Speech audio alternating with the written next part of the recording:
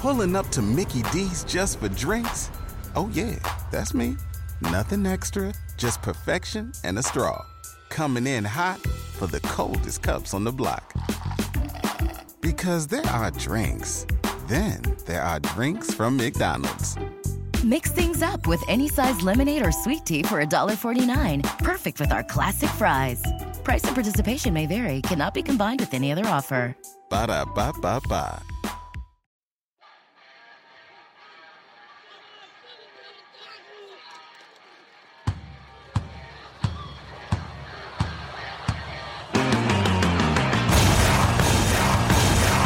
It's not my job to punish offenders who are in my facility. That's not my job. They were punished when they received their sentence in court.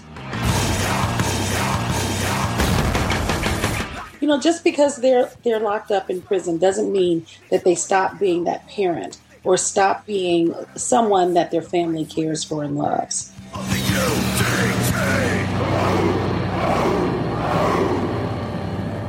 Hey folks, this is Commander Mark Devine. Welcome back to the Unbeatable Mind podcast. Thanks so much for joining me today. I am super stoked for today's guest. We're going to have an extraordinarily interesting conversation. And, you know, I don't think we've ever had a guest like Shelith, but I'm not going to tell you about her just yet because I have to remind you that if you like the guest that we have here and the topic of mental toughness and resiliency and fortitude and courage and hope and transformation, if those things inspire you and you want to hear more, then go to iTunes and rate my podcast. That way other people will be able to find it. And then also, if you're not on our email list, please go to unbeatablemindcom/podcast and drop your name in so that you can be informed of upcoming guests and any offers we have and that kind of cool stuff. All right, so today I'm actually speaking with someone I met in Boston a few weeks ago when I was visiting and presenting and doing some work with a group called the Prison Fellowship and one of their kind of sub-organizations called the Warden Exchange. So we're talking to Shelith. Shelith. Okay, I knew I'd mess that up. Shelith Hansbro. So I'm going to read a little bio and then we're going to get right into it. And this is going to be a fascinating and very interesting and I think valuable conversation. So Shelith, is that right? Shelith? That's right. Okay, see, I have a pretty short memory, unfortunately. Shelith was appointed warden of the Decatur Correctional Center in September 2010. Prior to that, she served as the Chief of Community and Constituent Services and Special Assistant to the Director of the Illinois Department of Corrections. She lives in Decatur, Illinois, with her husband Kenneth, and two daughters, Kendrell and Kennedy, who are 16 and 12. Shelith, thanks so much for joining me today. I'm super stoked to chat with you. Thank you. Thank you for inviting me because I'm excited about this as well. Yeah, you know, it was a long shot. When I threw it out there, I said, "Hey, I really want to interview a prison warden." I asked Pedro who would be a good warden to interview, and he immediately recommended you. But I kind of expected that the bureaucracy would throw up a lot of barriers. For me to just go out and say, "Hey, I want to interview the commander of NAVSPEC, Naval Special Warfare Group 2, well, the Public Affairs Office would get involved, and, I'd probably have to sign all sorts of releases, and they flat out would say no, ultimately, you know what I mean? I'll give you a little hint, or just give you a little secret, little tidbit. I did start out as a reporter, and I spent time in public affairs, and my department knows that. Okay, so they know that you're going to do them right. Absolutely. Oh, that's cool. So what I want to talk about today is the life of a correctional officer and a warden and how it is for you, because it's just so far removed, like we were talking about before the call, it's so far removed from everyday's experience, just like people are intrigued with the SEALs because they just have no way to connect with it. And I don't know how many people listening to this call have ever visited a prison. I was deeply moved when we visited that prison outside of Boston. 1,500 inmates there, over 60% were lifers. And I got to meet a lot of these men. It was really interesting. I'd never been able to experience that, and it kind of opened my eyes a lot about the both the prison population, the correctional officers, the challenges they face, and as a leader, the challenges you face. But let's start, before we jump right into that, let's find out kind of who you are.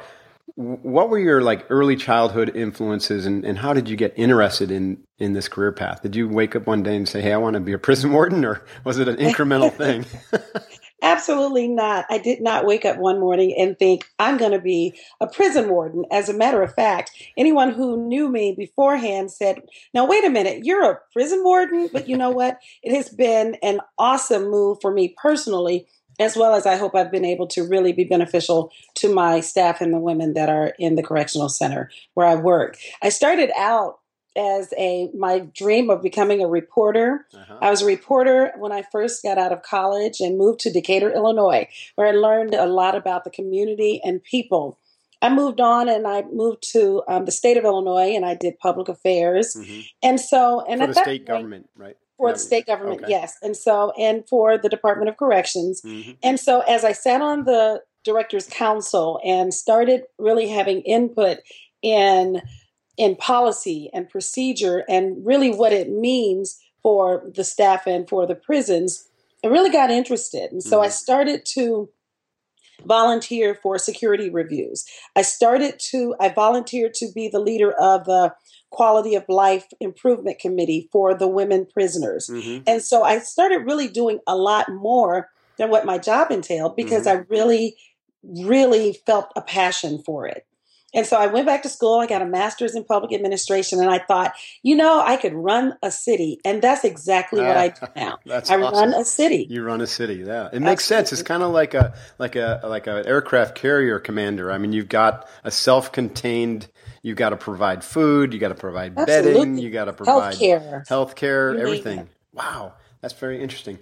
So you had, you started to develop a passion for this, but can you identify where that passion, what was driving that passion? Was it a deep care for the female prison population, or was it more about the institutional side? I mean, what was kind of behind your passion for moving into this as a career path? Well, I had never, ever in my previous years ever thought that I would be in corrections, especially on the security side.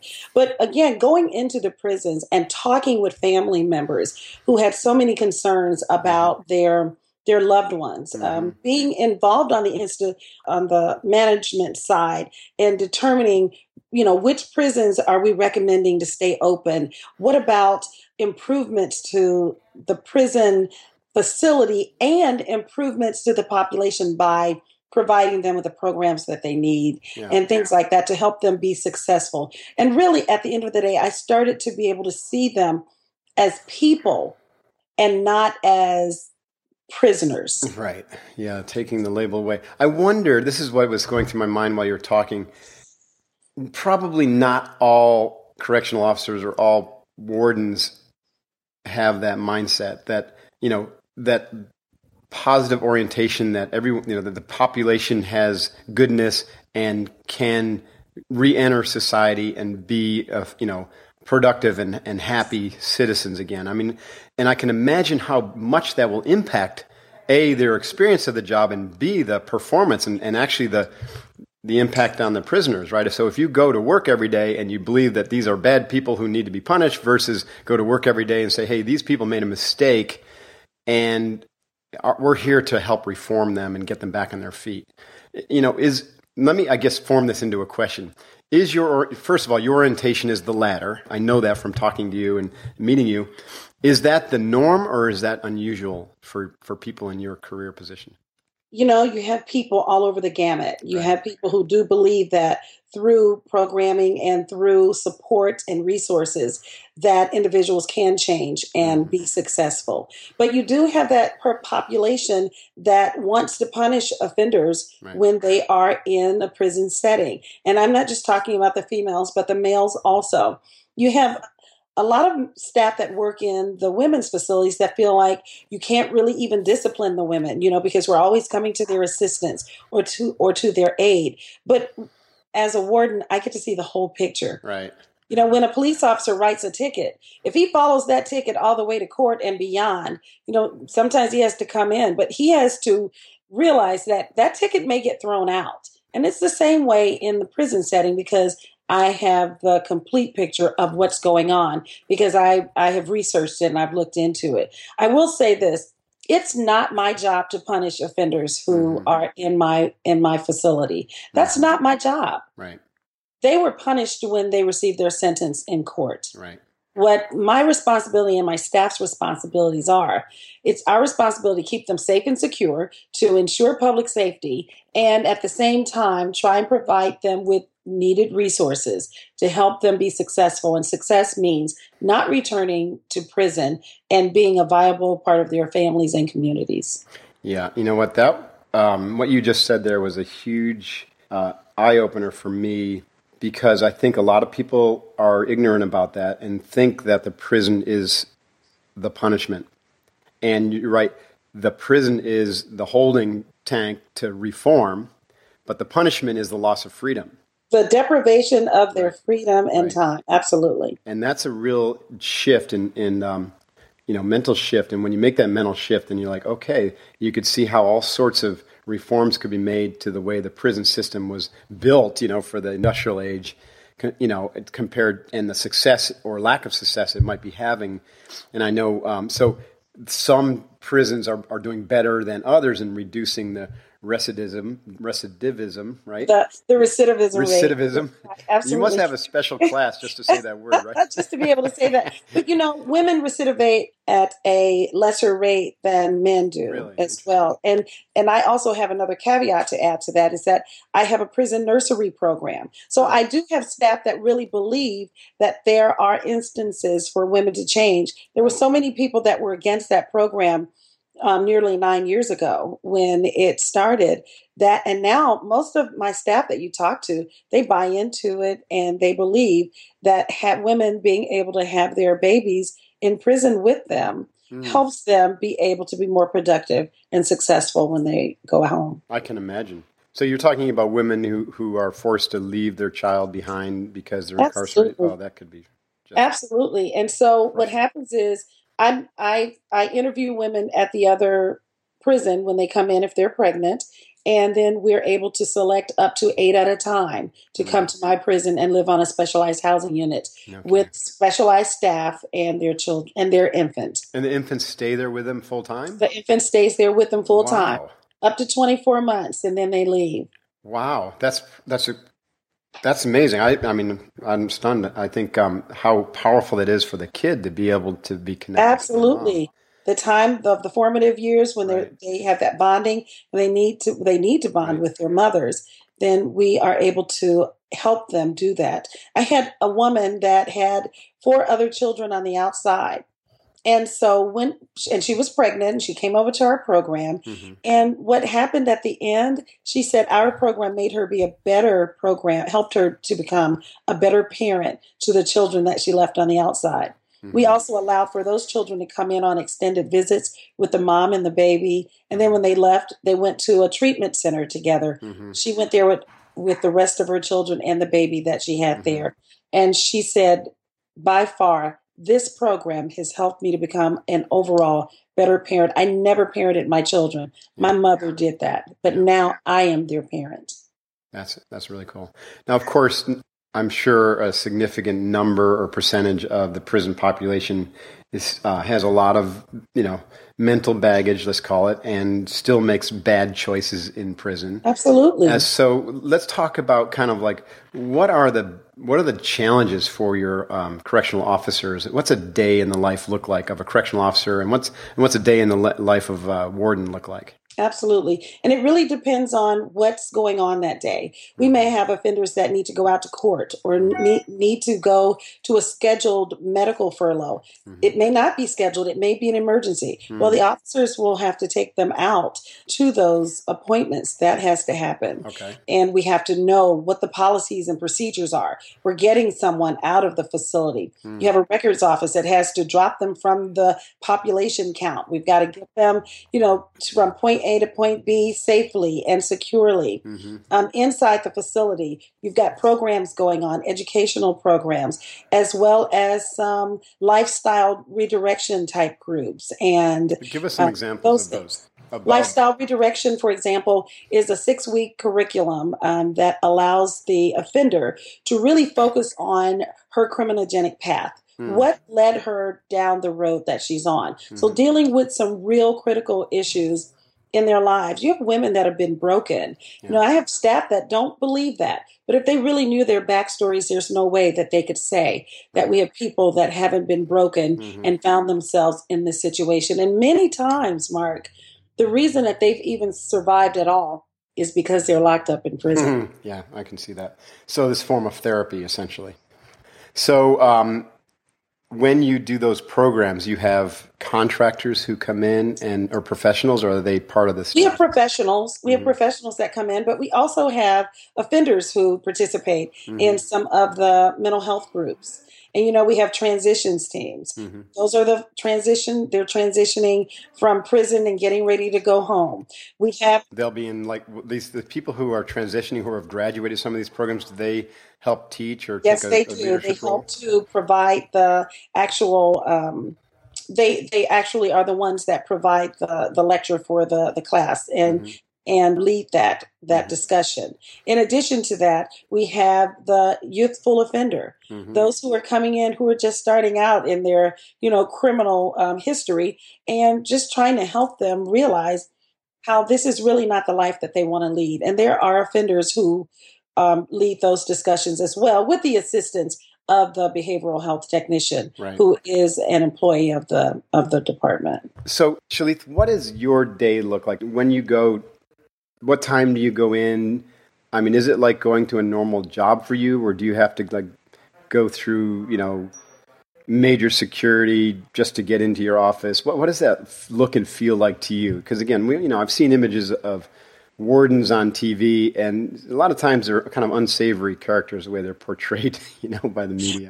I work in a minimum security women's prison. It's still a prison, but definitely we feel safe there. Okay. And when you ask the offenders that, because we do have quality of life tours where we go and we ask them, they feel safe. And I believe my staff feels safe too. We've asked them as well. But I come in and I don't go through the same security as my officers do. And when they come in, they have to clear the metal detector. There's certain things that they can and cannot bring in. And I try to lead by example. If it's something that I'm not going to allow my officers to bring in, I won't bring it in either. And so I come in, and usually when I hit the door, it depends, because my normal work day is 8 to 4. But as a warden, that's not the time I'm there. I go in for unscheduled inspections or unscheduled tours. I may go in at 3 or 4 o'clock in the morning. I may go and I go at least one day on the weekend if I'm the duty warden who's on call. So let's just say a regular day that I come in at 8 o'clock. I come in, and as soon as I hit the door, I have people waiting to talk to me. I have offender request slips. I have staff who are standing, needing some direction. And it's that way throughout.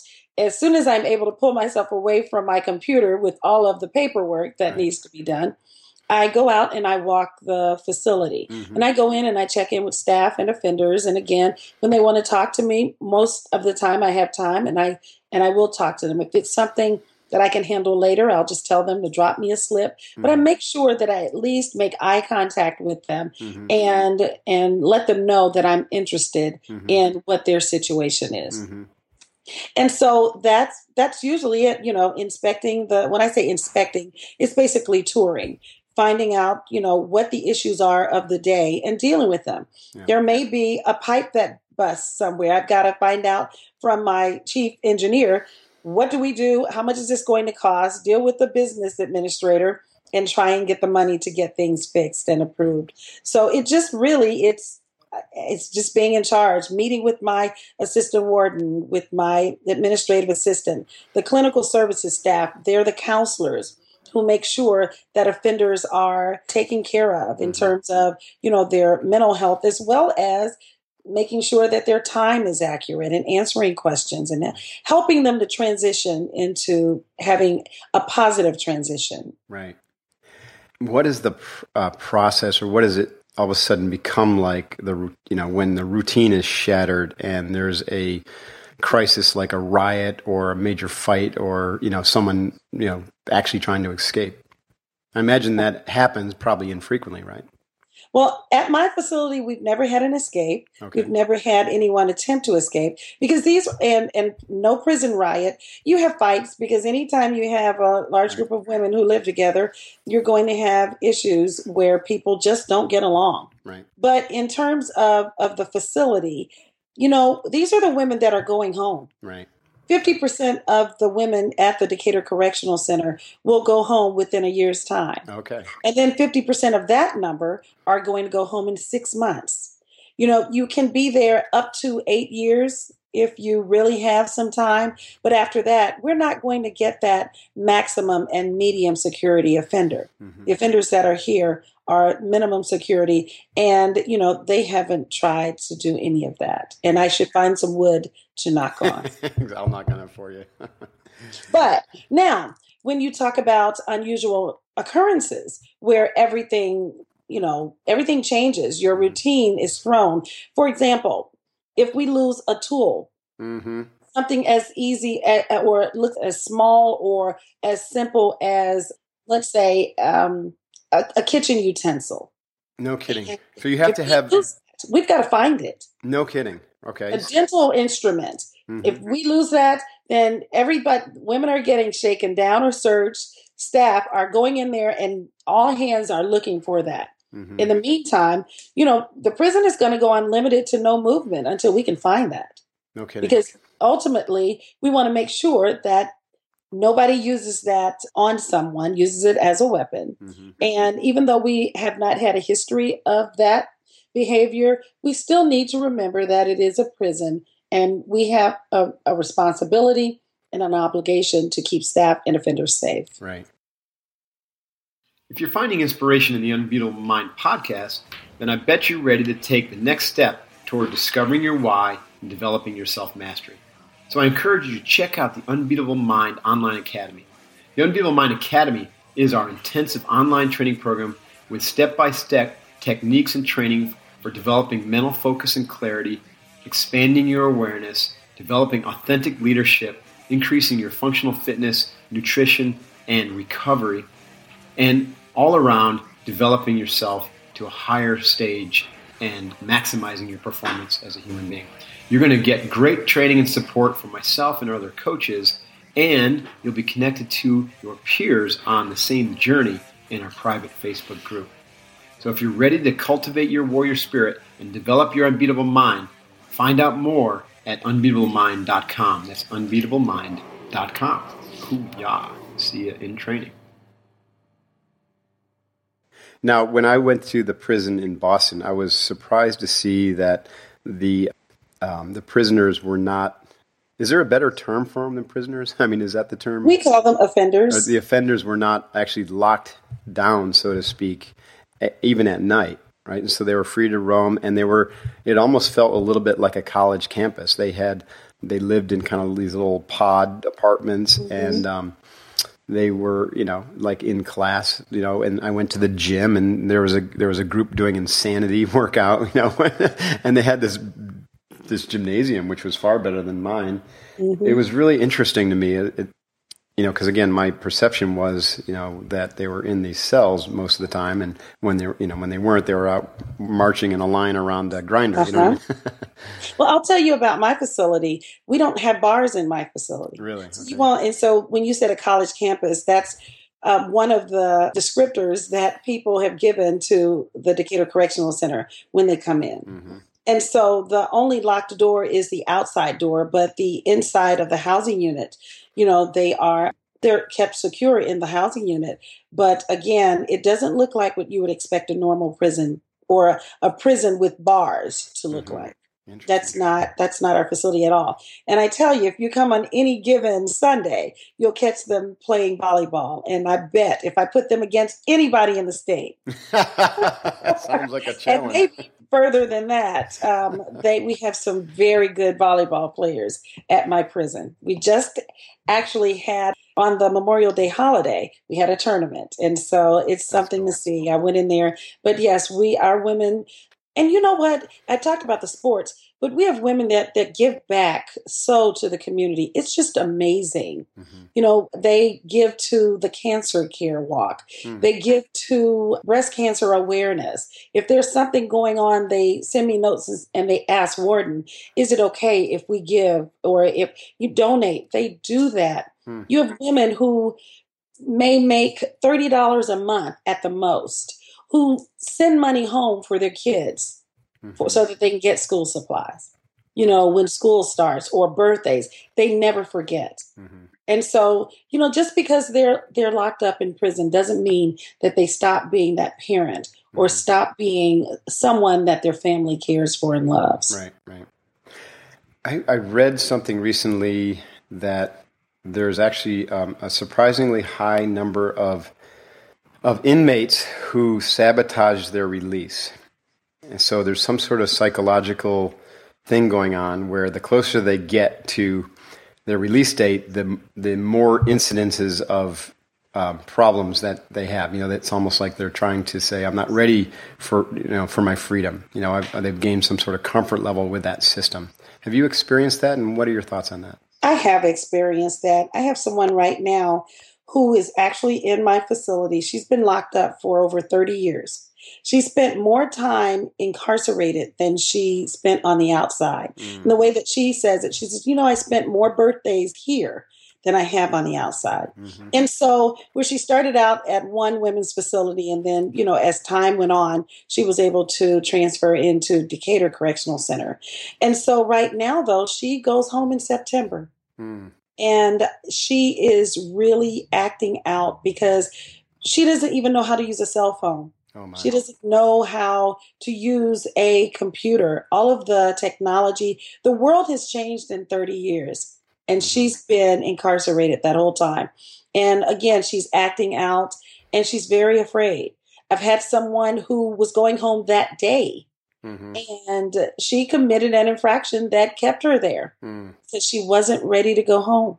Don't you have programs to prepare them for the just the practical aspect of getting back on their feet, like how to go set up a bank account and how to use a cell phone and all that kind of stuff? We do. We have our counselors that help them with that. And we also have reentry summits a couple of times a year where we bring in community organizations and state departments that come in and they help them with just those issues. How to find housing, jobs, how to assist with getting a social security card or just an ID that doesn't have Illinois Department of Corrections on it.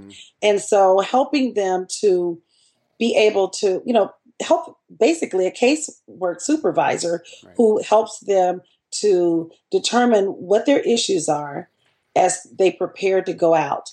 And then from the parole aspect, once they go out and they're under supervised watch, then at that point, they also almost take on the same role as a case manager to help them be successful. So are you still involved is your organization still involved once they're out on parole? Or do you hand that over a different unit? No, we're not. That's a different unit. It's still the Illinois Department of Corrections, but it's no longer the Decatur Correctional Center. The only way that I would be involved again would be if, they were violated and returned to prison. Right.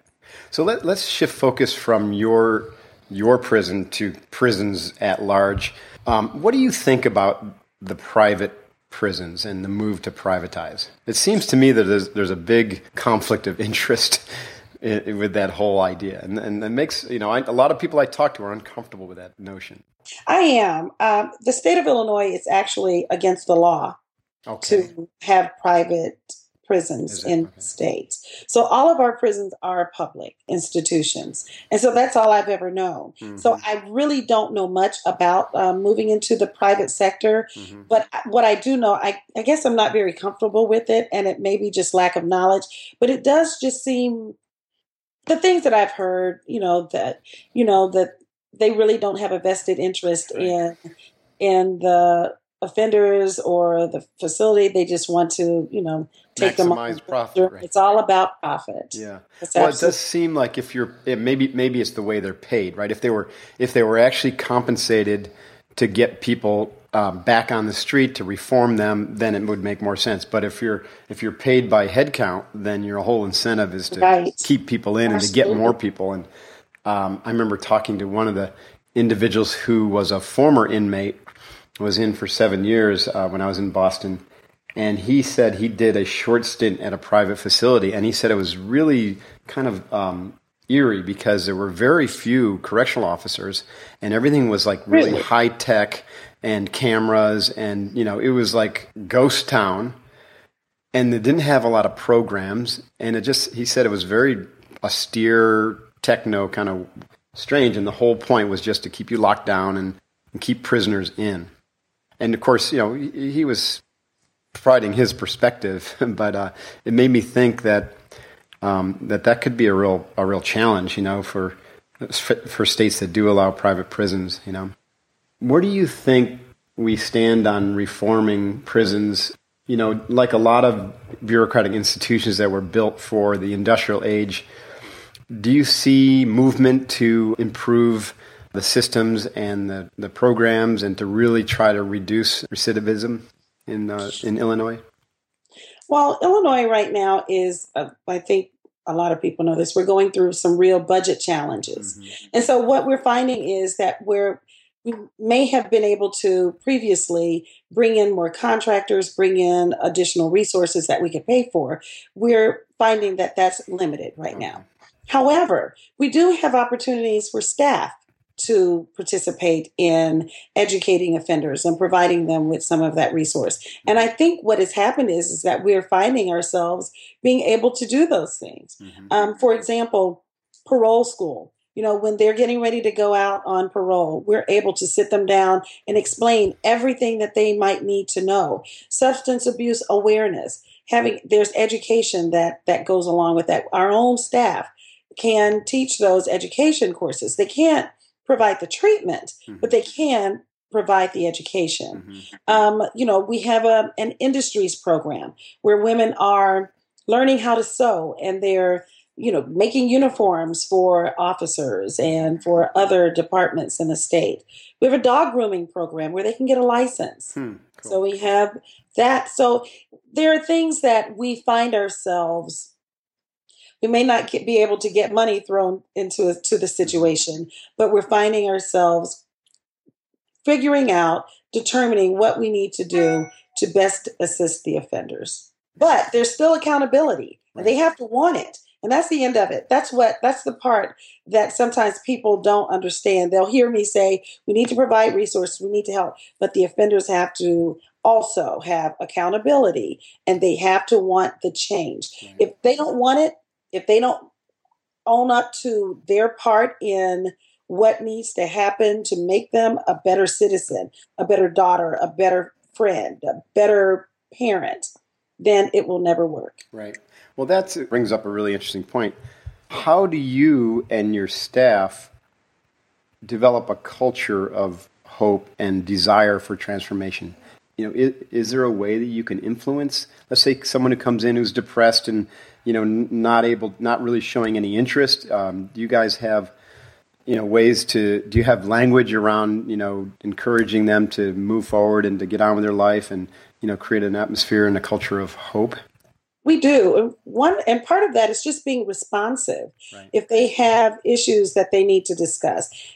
I have male staff that work in my prisons, mm-hmm. and I let my male staff know, you may be the only positive male that she has ever seen in her entire life. Interesting. Everyone else has taken from her or abused her, mm-hmm. or just stolen from her. You name it. You may be the only male that she ever gets to see that shows her that everyone is not that same person who did all those bad things. Mm-hmm. And just reminding them. And I think that goes a long way too. And the same with the female staff. Just also, if you tell them you're going to do something, you do it. You lead by example. Mm-hmm. And if you do that, then they get to see a whole environment that they may have never, ever seen before. Mm-hmm. And, I just, there will be times that an officer may not act appropriately. That mm-hmm. happens. Yeah. But when that happens, we also have to act quickly. and make sure that we are looking into every allegation, every instance of impropriety. We have to do that. And when we show them that we are doing those things, I think that we show them that there is hope, that there are people who care about them.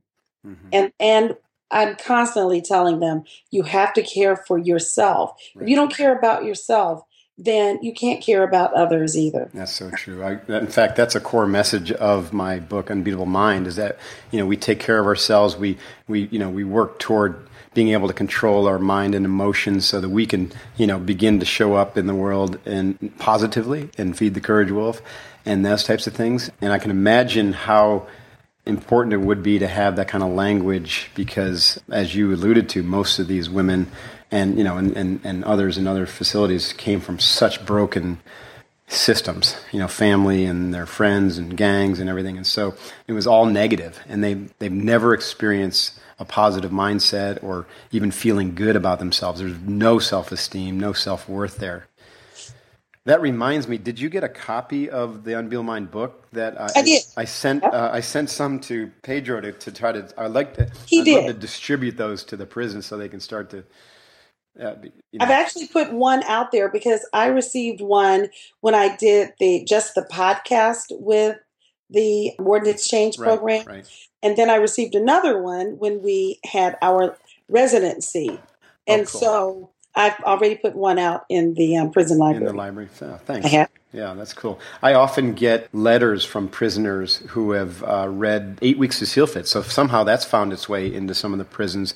Because a lot of these young guys, they work out. And so I mentioned I saw guys doing Insanity, and I was really kind of looking for someone doing like a SEAL Fit workout when I went to the prison in Boston. But it stuns me. And I wrote one guy back, and I sent him a copy of Unbeatable Mind, and he was just so appreciative. I mean, it was cool to be able to help him out, in that small way. And, he wrote back and said that he's doing his workouts and, working on his mind and trying to improve and trying to own his part of why he's in that situation. Right. That was pretty neat. So what are your rituals that help you maintain a positive attitude every day in this career? I will say right before I came there, I mean, just the stress level had just gone to just somewhere that I just wasn't even comfortable with. Mm-hmm. And so something that you taught us, and Major Angela Locke, who was also there with me, and we still do this now, and that's the breathing.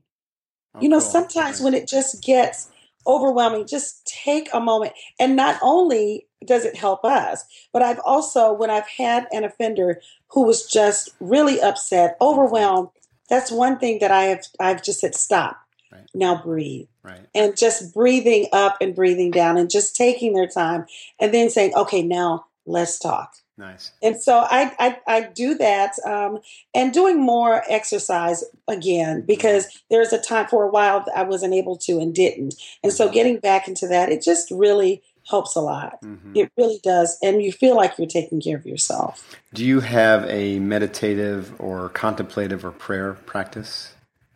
I have one. I have a prayer, and it's on my computer. Okay. Nice. And I read it every morning. But actually, before I even go into my prison on a daily basis, I do pray, and I ask God to go in before me, to prepare a way for me. Mm-hmm. And I also ask Him to help to lead and guide my decisions that I make, that I make the best decisions that allows my staff to go home and allows prisoners to feel safe and secure in their environment. Nice. So we got to wrap this up here, and I know you got a vacation to start attending to. I do. But what's next for you? Where do you go from being a CEO of Battleship Prison? You know what I mean? What's next for you? I don't know. I am right now the longest sitting warden at the Decatur Correctional Center. Really? I've been here almost 6 years, and probably the longest warden right now that's in the same prison. Okay. So I haven't really, not sure just yet. I've been able to, I was on the road so much before in my other jobs, driving and flying throughout the state.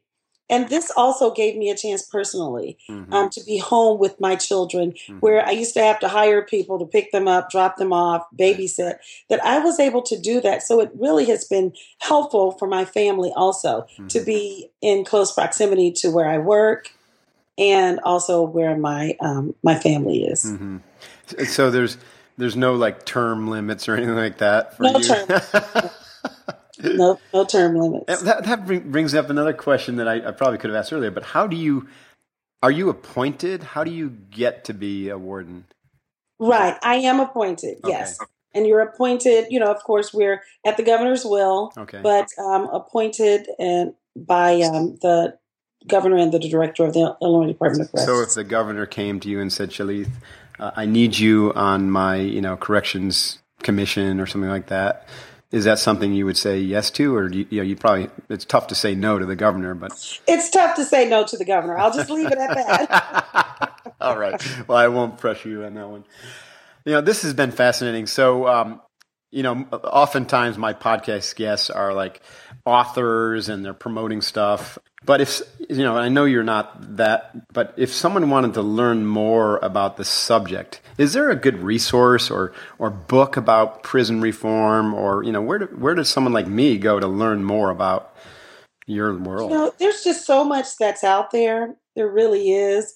And so one thing that I know that I was the Vera Institute does a lot of work. The Illinois Criminal Justice Authority. ICEJA, you can find a lot of information there as well. Does the Prison Fellowship have any resources? Prison Fellowship is awesome. Excuse me. I can't even believe that I didn't bring them up, but Prison Fellowship is awesome. They have a website. They have really been instrumental in bringing wardens together, having an opportunity to just share. Our facilities may be different. Our issues may be different.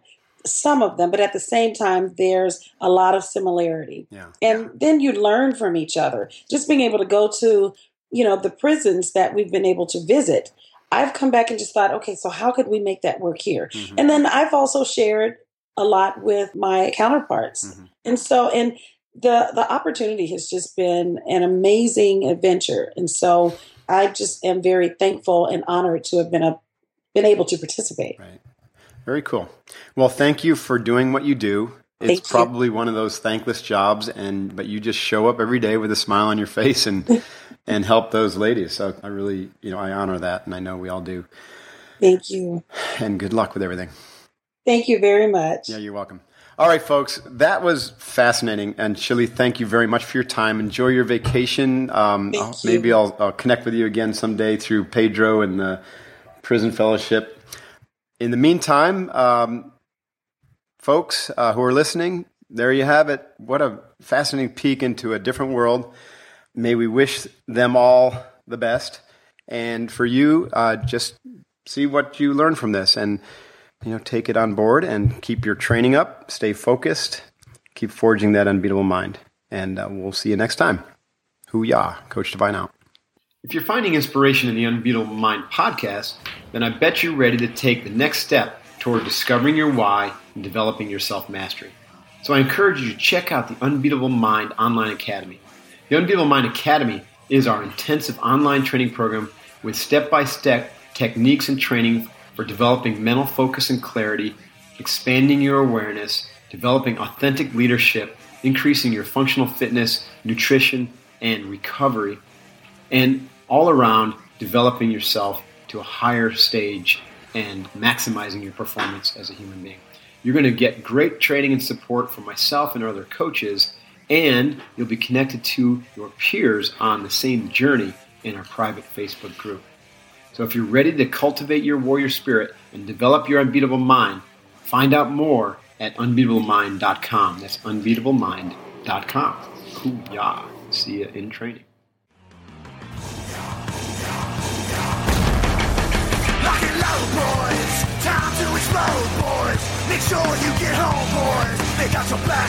The pride of the fleets. The bright swinging frogmen of the UDT.